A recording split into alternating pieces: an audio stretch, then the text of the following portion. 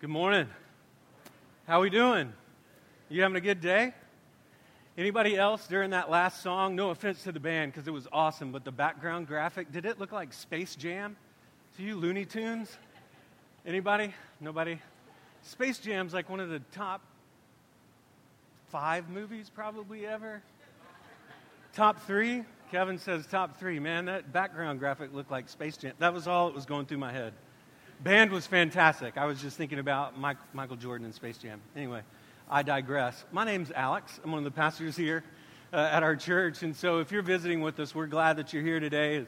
Kevin's already welcomed you. And here's what I would add. I would just tell you, if you're here today and you've yet to step into a relationship with Jesus Christ, you need to know that our mission here is to help people find and follow Jesus. And so you're welcome here today. You're one of the primary reasons that we exist as a church. And so if you'd say, hey, I'm just kicking the tires of faith, I'm just seeking out what this God thing's all about and Jesus thing and all that, we just want to welcome you here. We're glad that you're here. And if you're here today and you already have a relationship with Jesus and you are maybe just new to town, you're checking out churches or whatever, we welcome you as well. The secondary goal of our mission is to help people find and then also follow Jesus. And so if that's you, we just want to help you get connected so that you can follow Jesus. So we hope that you will take just a minute and submit that connection card that Kevin talked about. Just drop that in the faith box at the end of the service. Hey, if you've got your Bibles, you can turn to Matthew chapter 25. And while you're turning there, let me just ask you this question. I don't know if it's really a question or if it's a statement, but have you ever had that feeling that you get when you are anticipating some event that's coming up, something, there's a date on the calendar, you've circled it, and so maybe it's the family vacation, something's coming up, or, I don't know, whatever the event may be, but it's something that you're really looking forward to, and it's on the calendar, and you're living in the time between the now and the not yet. The now being today, and the event, this thing that's you're anticipating that you're really looking forward. Maybe it's a timeline. Something's on the timeline, and you're looking forward to. Like, let me give you a few examples. Maybe you're looking forward to family vacation, right? Because you're going somewhere really special, and so you're in the now, and that's the not yet, and so you live in this anticipation between the now and the not yet. Here's what I've discovered. Oftentimes, this isn't always the case. This is generalization, but oftentimes kids go crazy in that time in between, and adults get a little bit lazy in that time in between. Here's what I mean by that. You think about the end of the school year when it's going to be the last day of school. I was on the school board in Texas before we moved up here a year and a half ago, and most of the discipline problems and everything happened like in late April, early May because the natives are restless at school. Like, they just go crazy. It's nuts. Like, most of the disciplinary issues happen, like, they happen all year long, but lots of them happen in the last 4 or 5, 6 weeks of the school year because everybody knows soon we're going to be out of school. We're looking forward to that date, and so we're in the now, and between now and then we kind of go crazy. And then if you're anything like me, adults, we often get lazy. Here's what happens when we put vacation on the calendar and we circle the date. The closer we get to the date, I got the do-nothings. Like, I want to do nothing. I don't want to work. I want to just do nothing because I'm anticipating vacation. And so here's why I tell you that this morning. Jesus, in this Matthew chapter 24 and 25, we've got 1 week left in this series. We've been here like 30 weeks out of this year. We've been in the book of Matthew. And for the last couple of weeks, Jesus has been in Matthew chapter 24 and 25. He's been on the Mount of Olives talking to his disciples about a few things. And it's very urgent because in 72 hours from when he's giving this speech, Jesus will be arrested, put on trial, and crucified. And so he has this sense of urgency to impart to the disciples the last little bits of instruction that he needs to give them before he ascends to heaven. So he's got this sense of urgency. And for 3 years, as he's been walking along with these disciples, he's talked with them from time to time about his death, that one day he's going to die, and they've not really understood that.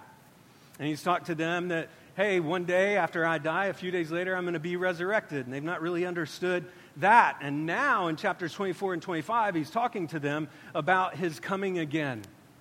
And we believe, as a foundational truth, as Christ followers, as Christians, we believe that one day the Jesus who lived 2,000 years ago that we read about in the Bible, that he was a very real person, and that one day in the future that he will return again.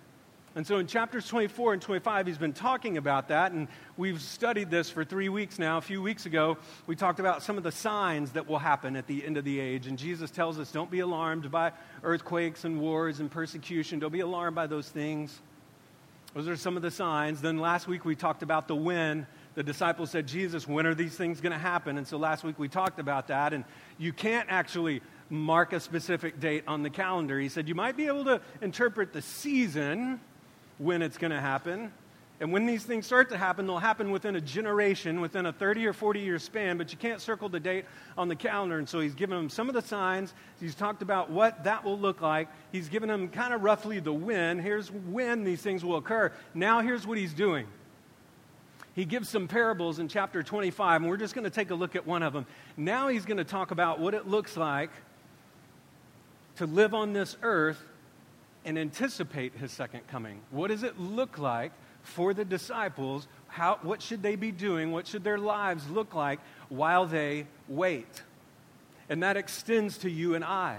You see, these first Christians, these disciples thought Jesus was going to return at any moment in their very day and time. And here we are 2,000 years later. And so Jesus is imparting some very important instructions on them about what it looks like to live in the in-between the now and the not yet. And basically, he gives them this parable beginning in verse 14, Matthew chapter 5, beginning in verse 14. It's the parable of the talents. If you've grown up in church, you've probably heard this story before, and most of the times it's been used probably just to get across a financial point, a money point. Lots of times pastors will use this as strictly like a stewardship, financial, you should be tithing type kind of sermon. But here's what I want you to hear. While Jesus is talking about talents, and for sure he's talking about money on one level, the other thing that he's really talking about is faithfulness.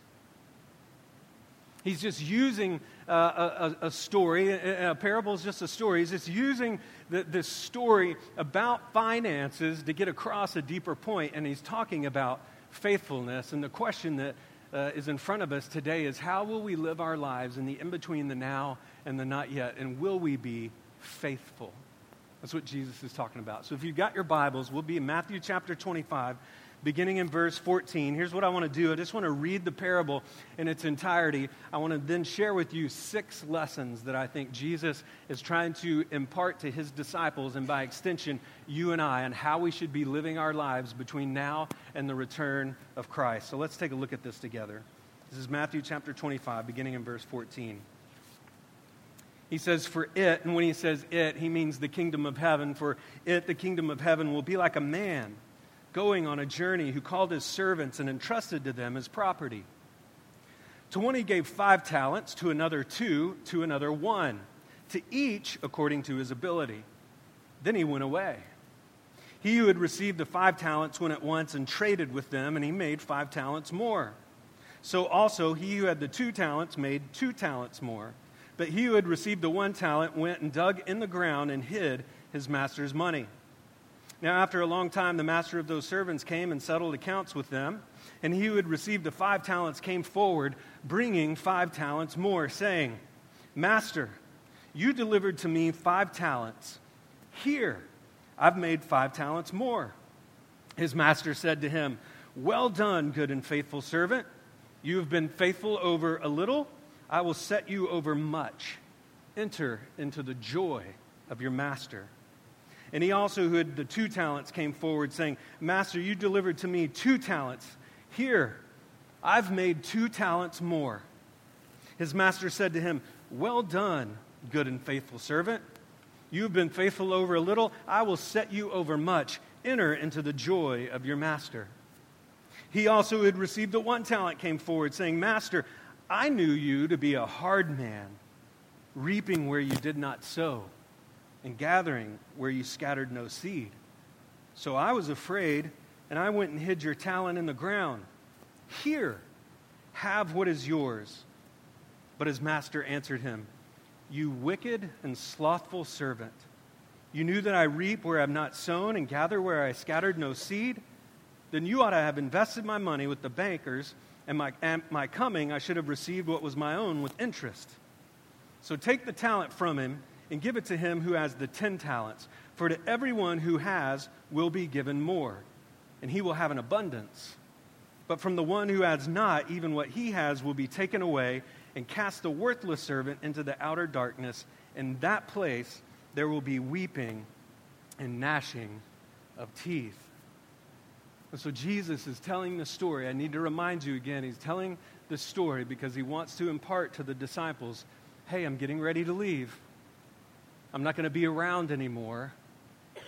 And there's some lessons here on how they should be living their lives while they wait on the return of Jesus. So I want to share with you 6 lessons on what we're to do that I think Jesus is trying to impart in this parable on what we're to do while we wait.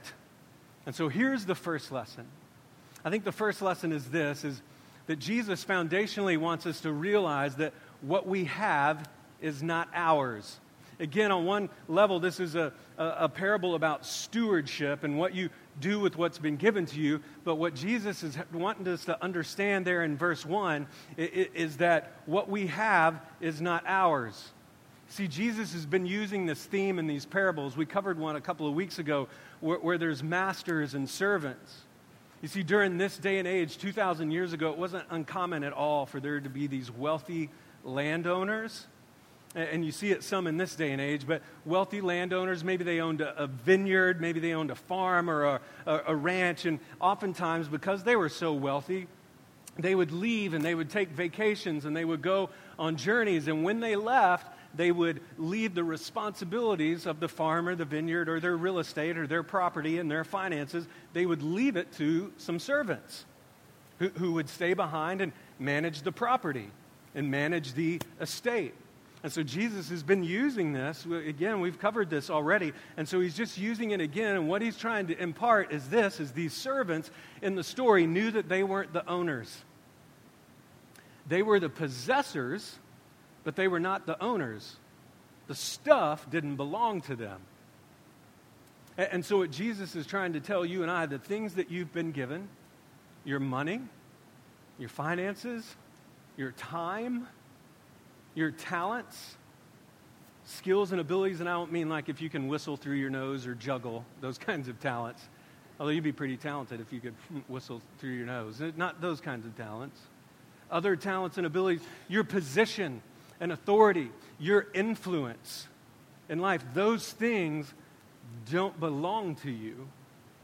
You're a steward of those things. God has given you those things. When we read the scriptures, we read about how even in politics, that God places authorities in certain places. And so the things that he's imparted to you and that he's given you, you don't own. You're just a steward. And that's something that we need to understand, because until we understand the concept of ownership or lack thereof on our part, then we won't be good managers of how we use the stuff that's been given to us while we wait on Jesus' return. And so the first thing, foundationally, we need to understand is that what we have is not ours, it belongs to Jesus. Here's the second lesson that I think Jesus is trying to impart, and that's this, that we're given those things, those talents, abilities, finances, resources, we're given them as we can handle them. We're given what we can handle. Now, here's what's somewhat unfortunate about the story, or maybe not unfortunate, but when we read that and we read the word talent, automatically in English, we go to skills and abilities, your talents. Maybe you got woodworking skills or like whatever it is. We automatically go to like talents and abilities. But this story, a talent back in that day and time was really a weight measurement. It was a measurement of weight, and it had a financial value attached to it based on what you were weighing. And so let me just give the most simple example that I can think of. Let's just say a talent is 1 pound. It's a weight measurement. So let's just say 1 talent is 1 pound. Okay? 1 pound of dirt versus 1 pound of gold. Which is more valuable? It's the gold. Let's say that together. I don't know. I guess it could depend on the dirt, man. If you were like, I don't know. Anyway. That's a simple example. You get what I'm saying, right? 1 pound of dirt, 1 pound of gold, they weigh the same, but one's more valuable than the other. And so as Jesus is telling the story in this day and time, the most standard thing that they weighed, that they used it as a talent, as a weight of measurement, was silver. They would have a talent of copper or gold or silver, and they would all have a different value. And so while Jesus is telling this story, most scholars believe he's referring to silver. And so in that day and time, 1 talent of silver, 1 weight of silver was worth 20 years' salary.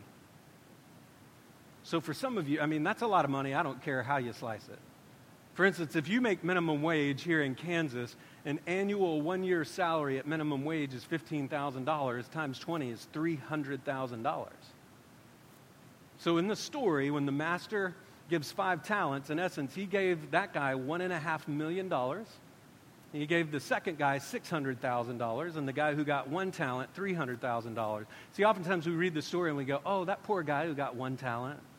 Well, he got a lot of money. And so Jesus is saying, you're given those things, 5 and 2 and 1, based on what you can handle. So on one level, it's about investing money and resources, but it's also how we use our God-given talents and abilities. Your responsibility is tied to your ability. The things that God has given you, God entrusts different stuff to different people according to his purposes. And we may say, well, that doesn't sound fair, but we're all different. See, in this room right now, we all make different amounts of money and salary. Some of us have spheres of influence that are large. Some of us have spheres of influence that are small. It doesn't really matter. Whatever you've been given has been given to you by God, and he gives those things. He entrusts different things to different people according to his purposes. He's God. He gets to do what he wants to do. And in this parable, he's saying he's giving us what we can handle. And there's always room for improvement because as the story goes along, you know that they're entrusted with more. And so you don't have to feel like, oh, I'm just a 1-talent person. I'll always forever be a 1-talent person. That's not what I'm trying to say. I'm just saying wherever you're at in life right now, God gives different people. He entrusts different things to different people based on different abilities and seasons of life that they're in according to his purposes. You tracking with me?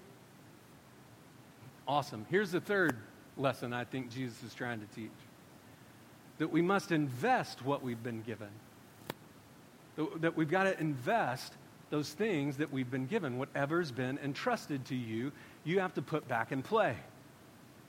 Now, as we read the story, I want you to notice that there were no specific instructions given to these gentlemen, these servants, as to what they were supposed to do with the talent, with the money that had been given to them. But the first 2 chose to invest it.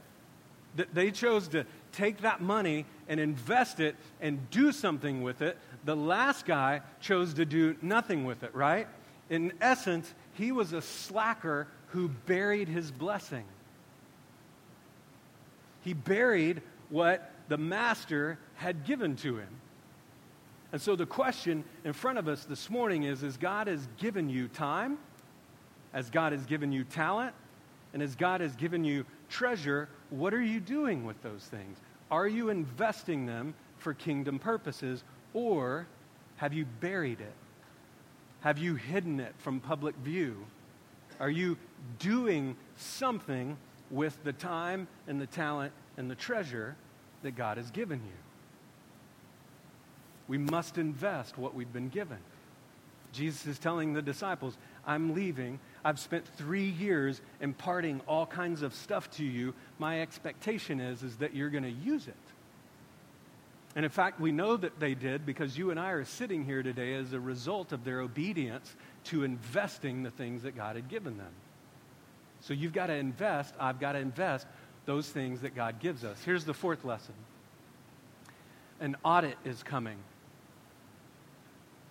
An audit is coming. Do you notice in the story, this is how it would work. The master would leave. He would entrust the estate, the vineyard, the winery to his servants. Then he would go away. But here's what he would do. He would come back again, and the scripture tells us that he would settle accounts. And so he would come to each one of his servants, and he would say to them, hey, this is what I gave you. What did you do with it? And the expectation is that they would leave it in better shape than when the master left.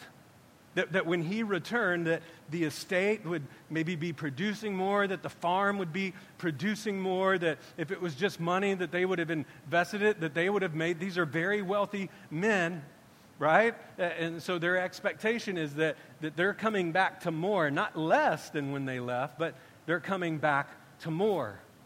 And so there's this settling up of accounts. And in the story, he comes to the one with 5, and he goes, how'd you do? And the one with 2, how'd you do? And the one with 1, how'd you do? It's kind of like the IRS. When we think about audit and we think about the story, it's like the IRS. You don't have to raise your hands, but have you ever been audited by the IRS? Ugh. Wendy and I were mail audited by the IRS. That means that no one showed up at our door like looking at all of our computers and our records or anything like that. They simply just sent, you go to the door and like the post guy's there and it's like, hey, I need you to sign for this. And at first you're kind of like, awesome. Maybe I won something.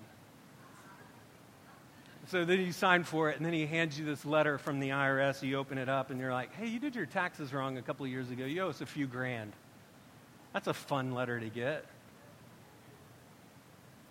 When we think audit, that's kind of what we think about, right? But that's kind of what this is like. There's going to be an accounting. It says that when Jesus returns someday, there's going to be an accounting. What have you done with what I gave you? What did you do with your influence? How did you spend your time? What did you do with what I left you with? Jesus is coming back. And here's what I know, is that since we all don't have the same skills and talents and abilities and treasure and resources, whether your job is small or whether your job is large, all you have to do is worry about your job. You only have to worry about you, small or large. You have to do the best of your ability. And if you'll do the best of your ability with what God's given you, then you'll be ready for the audit. It's that simple. But one day Jesus is coming again, and he's going to, let me tell you, because we got families in here, I mean this in the nicest way possible.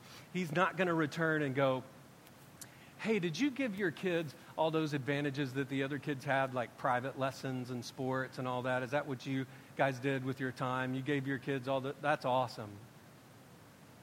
He's not going to say that. He's not going to ask you that question. He's going to say, what did you do with your time? And you're going to say, well, we spent it on ourselves. Or not. You're going to reply, I invested my time and my talent and treasure in things of the kingdom. One day an audit's coming when Jesus returns. And this is not a bad thing. I'm going to clarify this. This is not a bad thing. Oftentimes we see this because we think IRS bad. And when we read that one day Jesus is coming back, there's an accounting and an audit. That's bad. It's not bad. Okay, hang with me. Here's the 5th lesson. And here's why. Because what we do with what we have reveals how we view God. What we do with what we have reveals our view of God. Here's the deal. A wrong view of God leads to fear. A healthy and right view of God leads to faith. Now I'm going to say that for you one more time. A wrong view of God leads to fear, and a healthy view of God leads to faith. Did you notice in the story, the master, he is thrilled with the first 2 servants who've done the investing?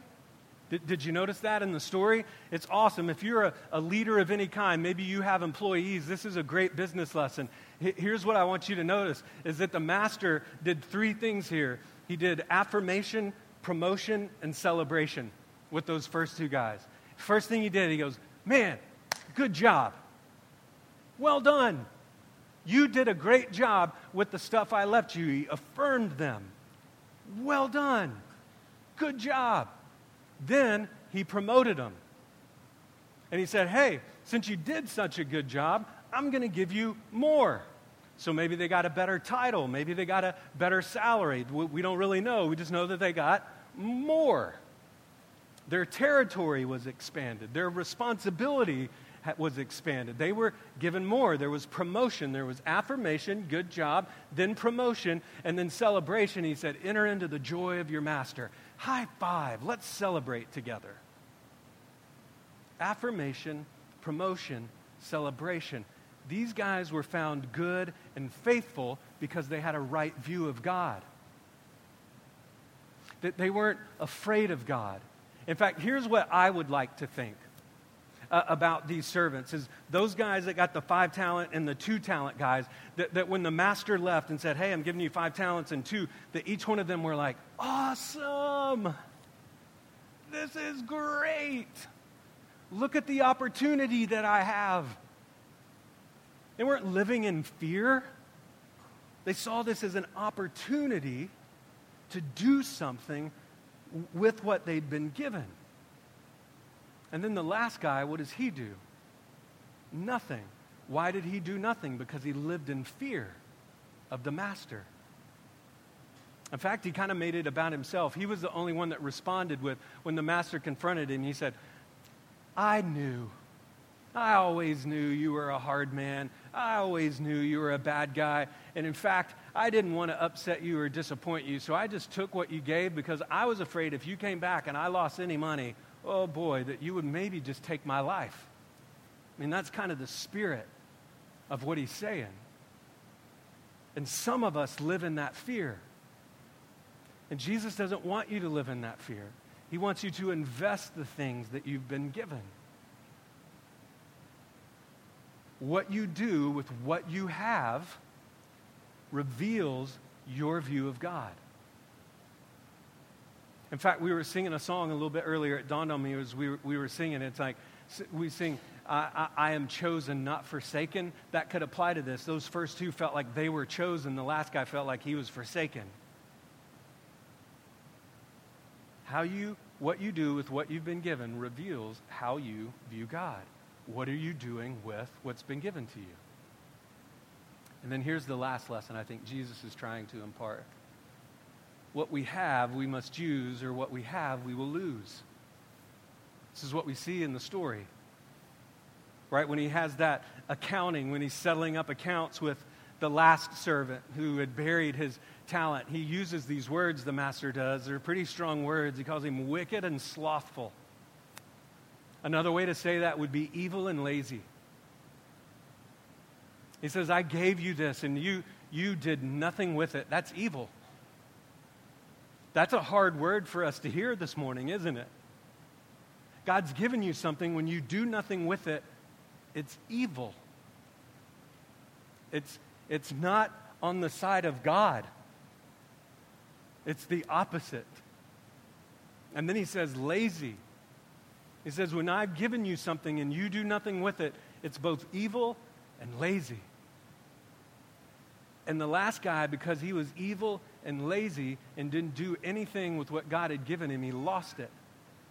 It's the use it or lose it principle. When God gives you something, you use it. If you don't, then you lose it. Friends, let me tell you the magic of what happens here is when Jesus gives you something, your skills, your talents, your abilities, your influence, your power, your position, authority, is you don't go and bury it. You develop those things, and when you do, just like in the story, it compounds and multiplies. That's what we do with what we've been given. We develop it. We invest it. And when we do, God, in His way, just the same way He turns a couple of loaves and some fish into something that feeds thousands, He does His math, His economics. It compounds and it multiplies when we invest our time, our talent, and treasure for the kingdom. And if you don't use it, then you lose it. Pretty simple lessons, huh?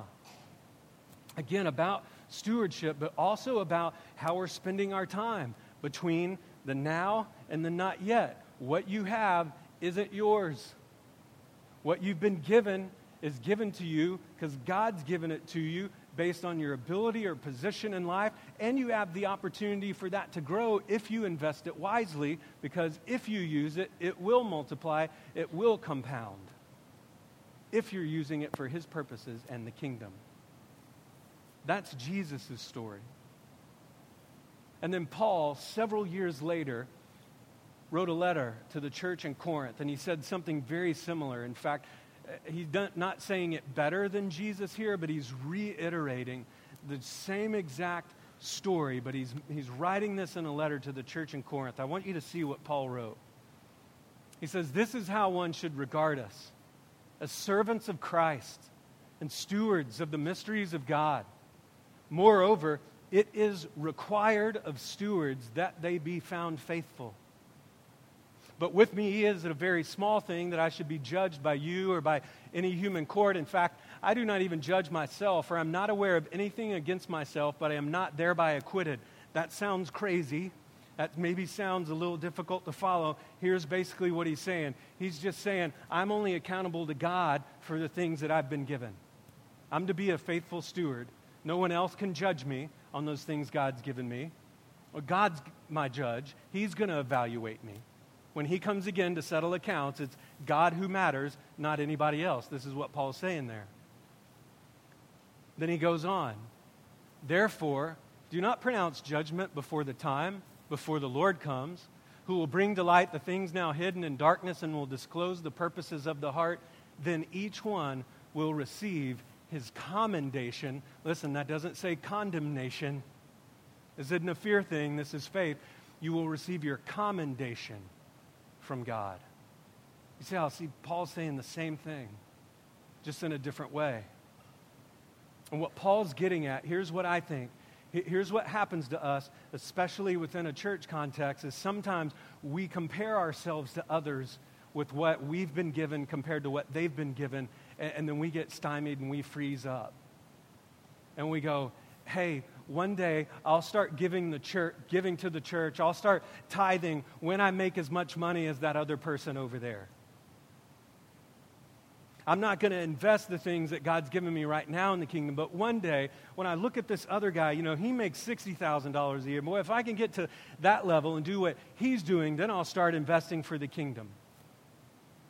Maybe one day when I'm retired, like this other guy who's worked his whole life and been able to retire at 57 or 58, one day when I can get to that level, if I can get to that level, I'll start to invest the extra time that I've been given for kingdom purposes. And so we start doing this comparison thing. And it's unhealthy. So you're responsible for what God's given you. This is good news. You are not responsible for the things that God has given me. You're not responsible for any talents or abilities or finances or influence that He's given me. And I'm not responsible for you. Each one of us is responsible for ourselves. It's only how God evaluates us that matters.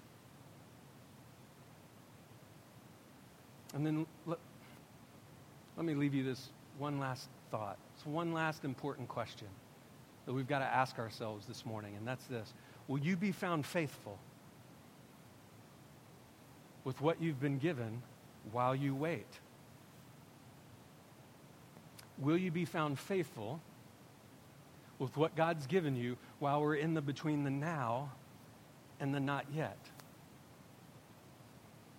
See, if you're here this morning and you're not a Christ follower, you may think that this doesn't apply to you because on one level, Jesus is talking to His disciples. This implies that these are people who were already His followers. But let me ask you a question. If you're here and you do not have a personal relationship with Jesus Christ, let me just tell you something. Okay, we're all sinners. Everybody in this room. Everybody, Scripture tells us that everybody in this room has fallen short of the glory of God. We're all sinners. And because of that, our relationship with our Heavenly Father is broken. And it requires someone to bridge that gap. And He sent His Son, Jesus, the first time around, 2,000 years ago, to live His life and to die on a cross to pay the penalty for our sin. And then Jesus rose 3 days later to prove that. And Scripture tells us that we have the opportunity. Did you know this? Because we get this wrong in church all the time. We say that you can have eternal life. Did you know everyone has eternal life? Everybody has eternal life. It just matters where you get to spend it.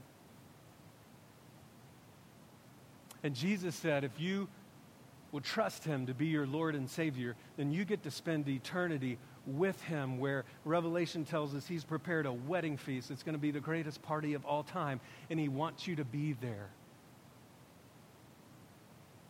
And so let me ask you a question. If you've been given that this morning, what do you do with it? Do you bury it? Or do you step into that? That's the gospel. That's what we call the good news. You've now been given something that you're responsible for. What do you do with it? And if you're here this morning and you're a believer, what are you doing? How are you living your life in between the now and the not yet?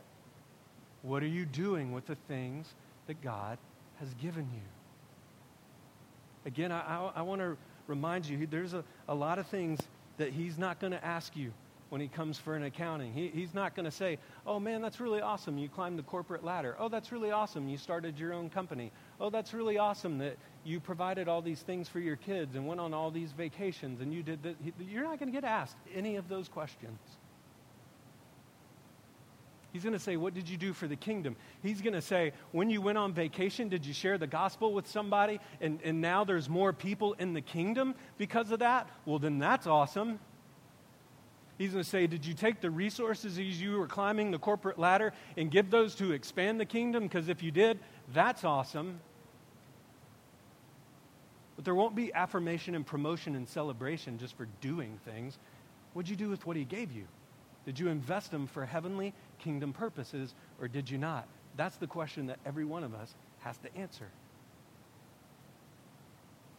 You know, I was asked, I have some pastor buddies around the country, and we call each other periodically every other week or month or whatever. We just check in with one another. I was talking to one of my friends a couple of weeks ago, and he asked me this question. He just said, hey, right now, where you're at in your ministry there in Lawrence, he said, what's your greatest concern?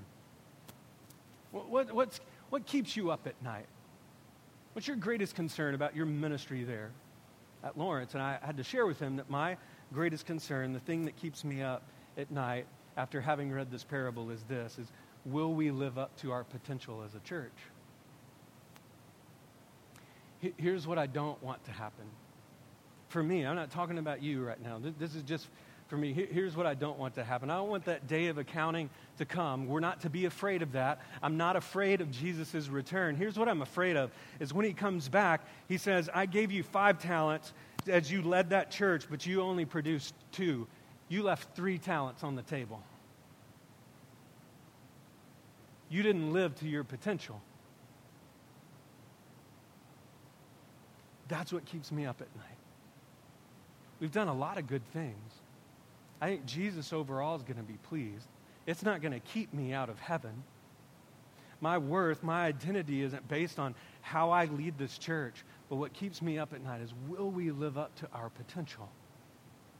See, God has something for us as a church. He's got something for you individually, but collectively all together, he has something for us. And one day when he returns, I want to be able to say, Jesus, you gave us 5 talents and we're giving you back 5.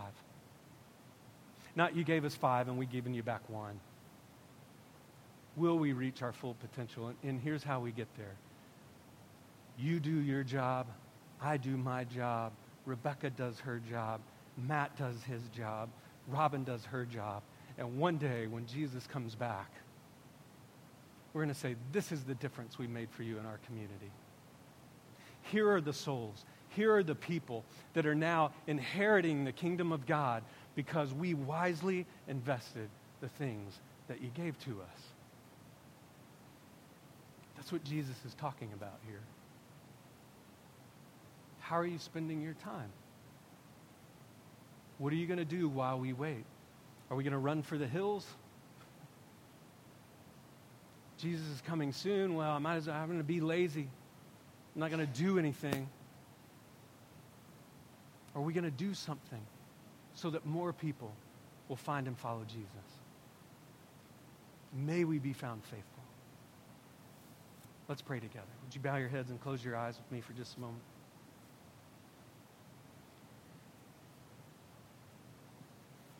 Heavenly Father, we thank you so much.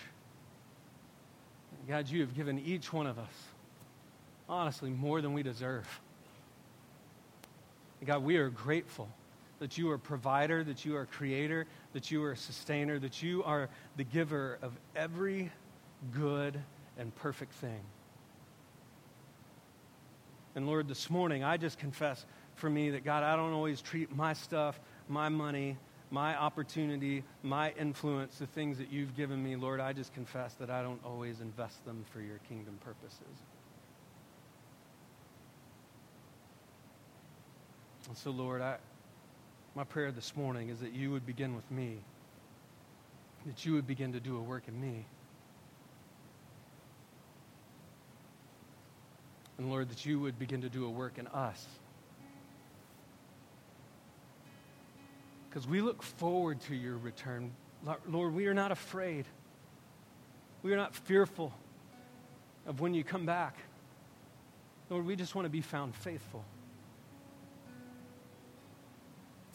So help everyone who can hear my voice in this room, in the lobby, maybe later as they're listening online.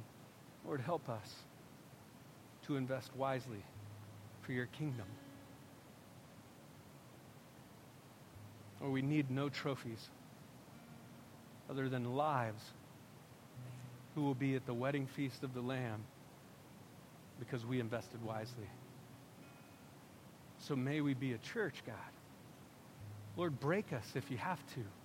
Stir our hearts to invest wisely for your purposes and your kingdom.